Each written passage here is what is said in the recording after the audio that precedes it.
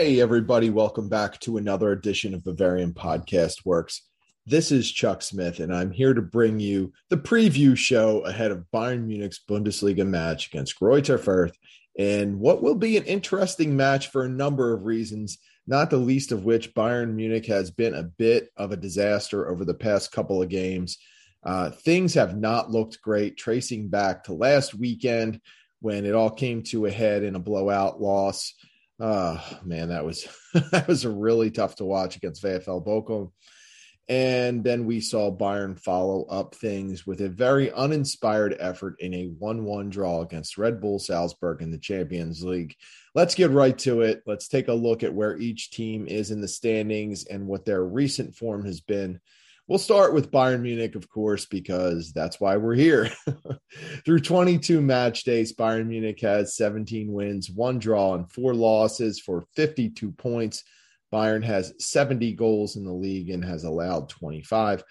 Over their last 5 games, Bayern Munich has 3 wins and 2 losses. Of course, we talked about last week's really disappointing showing against VfL Bochum. It was a 4-2 loss.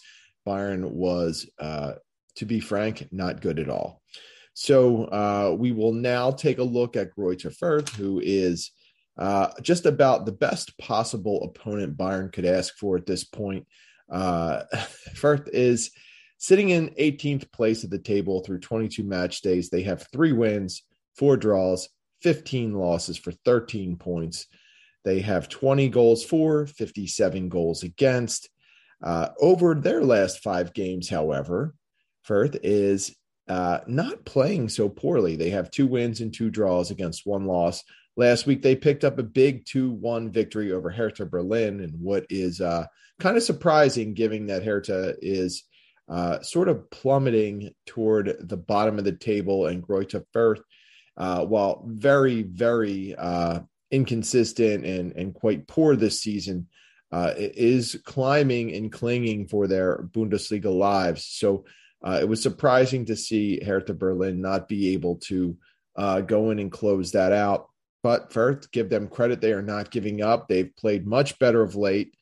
2 weeks ago, they had a 4-1 loss to Wolfsburg, which was disappointing. But, before that, they had a 2-1 win over Mainz, a 2-2 draw with Arminia Bielefeld, and a 0-0 draw with Stuttgart. So this Fürth team, while not exactly powerful, while not exactly one of the league's premier squads, they will give you some fight. They're just not that good.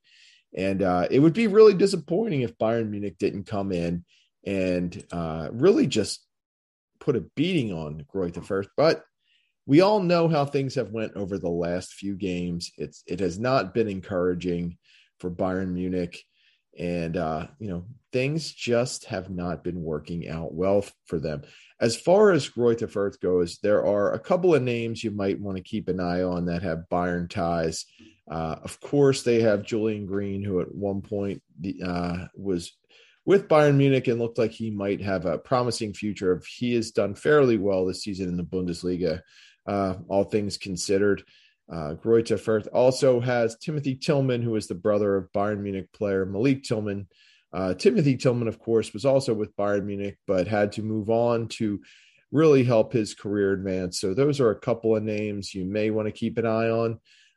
But we'll focus mostly on Bayern Munich because this is a really key time for them. This is a key juncture in the season.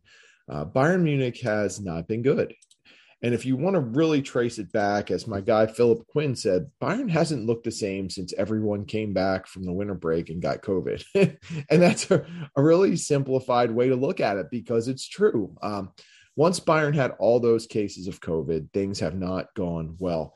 For whatever reason, whether it's the players are taking longer to get back into physical shape, whether it's they just can't build the cohesion necessary to be successful, or whether Julian Nagelsmann is just not aligning them in a way that will help the team win.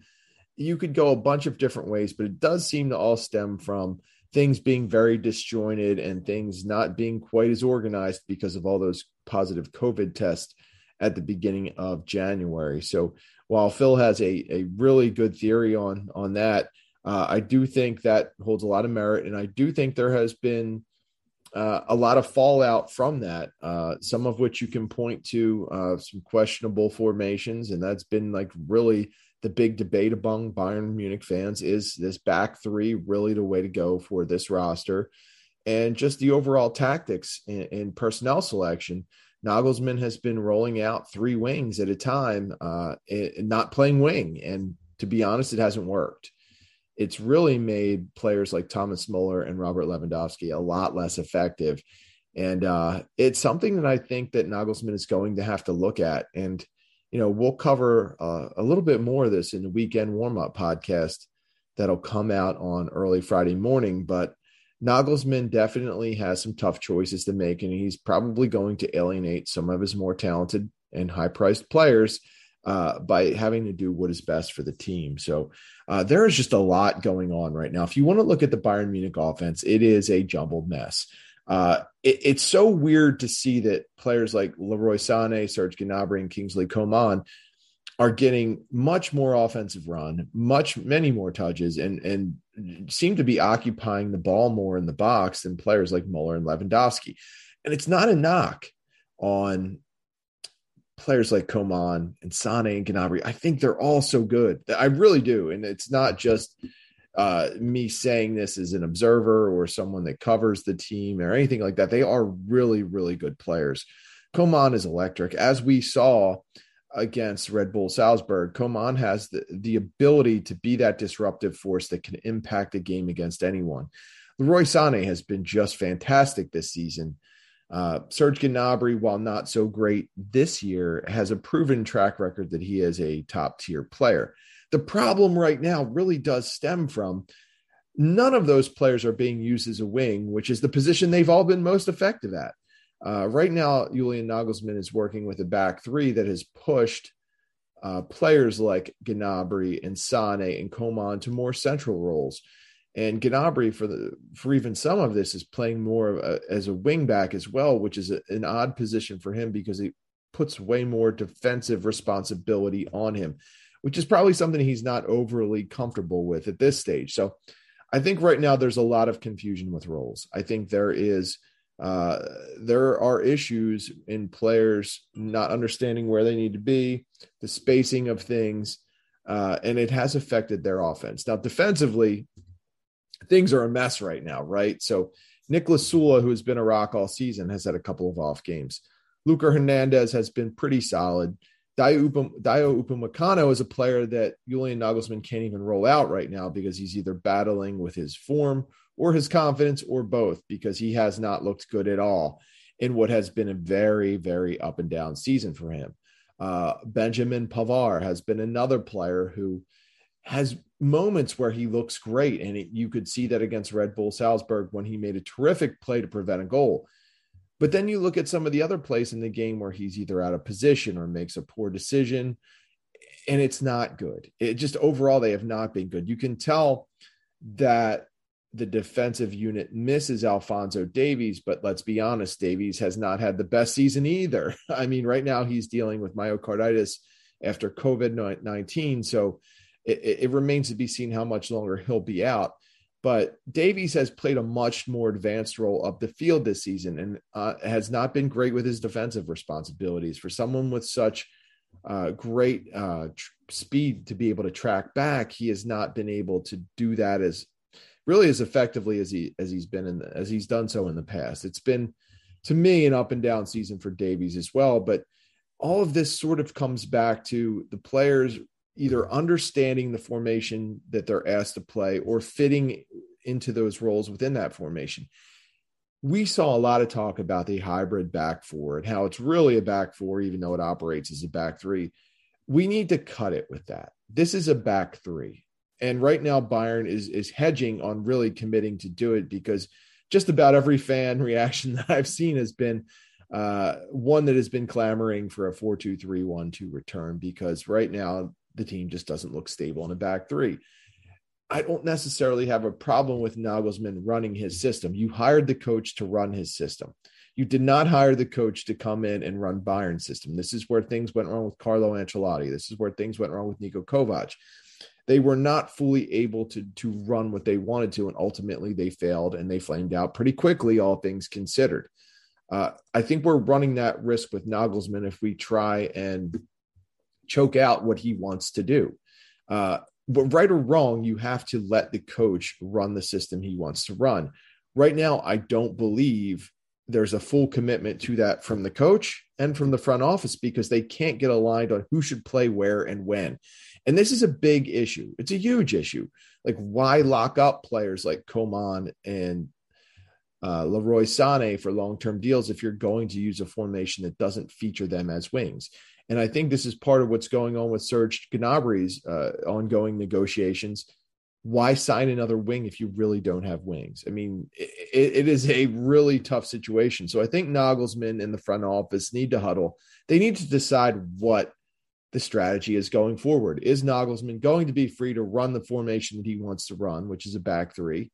Or is the squad going to continue to be planned to run a back four featuring, a left back and a right back as opposed to wing backs?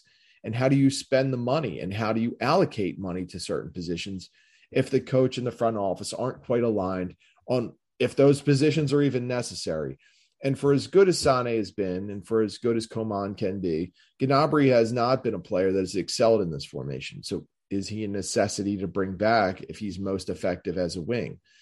Will Coman and Sané be able to maintain their levels of production and performance if they are not being used as true wingers? These are all huge questions that I think need to be answered. And, this is not the show to provide those answers. This is simply the preview, but that is really what is going on with this team. And I don't think the players understand their role. And I'm not sure that they're all quite clear on what they should be doing or where they should be on the pitch. And I think it's caused Nagelsmann some frustration. I think it's causing the players on the roster a lot of frustration. So we will see how that plays out this weekend. But as for how the team will line up after you absorb all that, it's kind of crazy to think we still don't know clearly where some of these players will line up or what formation will be used. But let's just go with the assumption that Nagelsmann is not going to change his tactics like he stated earlier in the week. He's going to stick to his guns, and he's going to run this back three. We'll go with Sven Ulreich in net because that's the choice, right? Manuel Neuer is hurt. Can't see Christian Fruchtel getting the call, so we will see Sven Ulreich. As far as the back line goes, this is where it gets really tricky. Pavard has not been great. Sula has not been great. Upamecano, as we stated previously, has been a mess. The only one that I would say you can buckle in for a certain spot is Hernandez. Is this the game that Nagelsmann rolls back out Upamecano? I think it is. I think Sula hits the pine. I don't think he's as good as Sula has been all season. I don't think he's been really all that great of late. So I think we're going to see Upamecano rolling in that center spot of the back three. And I think we're going to see Benjamin Pavard again, because I think Nagelsmann is committed to trying to help Pavard work through whatever he's going through. Whenever I see Pavard be this inconsistent, it makes me think he's battling some kind of injury, because history has shown with Pavard, when he's hurt or battling anything, even if it's a smaller injury, he does not handle it all that well. So remains to be seen what's going on with him, but I do think he will get the call this week. And as far as the midfield goes, it's very unfortunate right now. Bayern Munich is struggling to find any type of stability within the midfield. Joshua Kimmich also has not been great, but there's no way he will be left out of the lineup. So I don't think we're going to see that 4-1 from last weekend, like I previously said. So that's just one of the things that we'll have to deal with. But I do think that it could be time for Corentin Tolisso to find his way back to the bench. Of course, neither the club nor the player are committed to each other past this season. And that's a problem. So I don't think we'll see Tolisso. We could see Marc Roca get the call. If Jamal Musiala was healthy, I think he would be in the starting lineup. But I'm going to go with Kimmich and Roca because I think something needs to change, and I think there needs to be some stability. And one thing we know about Roca is that he will not venture too far up the pitch, and he might be just what Bayern Munich needs right now to help stabilize that defense. As far as the rest of the formation goes, and this is where it gets tricky, we'll say it'll be Robert Lewandowski up top. We will say that it will be Leroy Sané and Thomas Muller flanking behind him as two attacking midfielders. I think we will see Coman once again and Gnabry at those wing back positions, but it is, it really does remain to be seen what those players can do long term if they're continuously used that way. I don't think that Coman or Gnabry are true wingbacks or could be used as true wingbacks, but this is something that I think Nagelsmann is going to have to work through, because it's really obvious that both Coman and Gnabry tend to stay further up the pitch. They don't tend to get back as well. I'm not saying they don't track back, because they do, but not quite in such a way that a true wingback would. So this is something to keep an eye on. And with Sané and Muller both acting as attacking midfielders, of course, this has cut off a lot of the space that normally we would see Muller and Robert Lewandowski exploit, because when you take those three players, push them into the box, and then you have Coman and Gnabry pushing all the way up as well, plus Kimmich, who loves to get into the offensive action as well, it just creates a lot of congestion. It is really an issue at this point, and I don't know how Nagelsmann is going to solve it if he's not going to change things up a bit. So all those negative things don't necessarily lead to a poor prediction, though. Well, it could be poor in the end if I'm wrong, but I think Bayern Munich is going to get back on track. I think this is a 3-0 victory, only because they have to. They don't really have a choice right now. Something has to click and help this team change the momentum of things. And I think the players are really going to have to take this game by the horns, and they're going to have to really impose their will on Greuther Fürth, because they are a deeper, faster, stronger, more talented team. And they can't continue to let things slide and play down to the level of competition that they're facing like they did last weekend against VfL Bochum. So 3-0 victory. That'll about do it for this preview show. Thanks again for listening. As always, stay tuned for all of our great coverage with our podcast network and also with our posts on our site. You can always get me at the Barrel Blog on Twitter. You can get the site at Bavarian FB Works. You can get Tom Adams at Tommy Adams 71. You can get I Need No Name at BFWINNN. You can get Jake at Jefferson Fenner. And you can always just check out Schnitzel and Samarin on our site and reading their post or hearing them on our podcast. So thanks again for listening. Enjoy the match this weekend. We'll see you next time.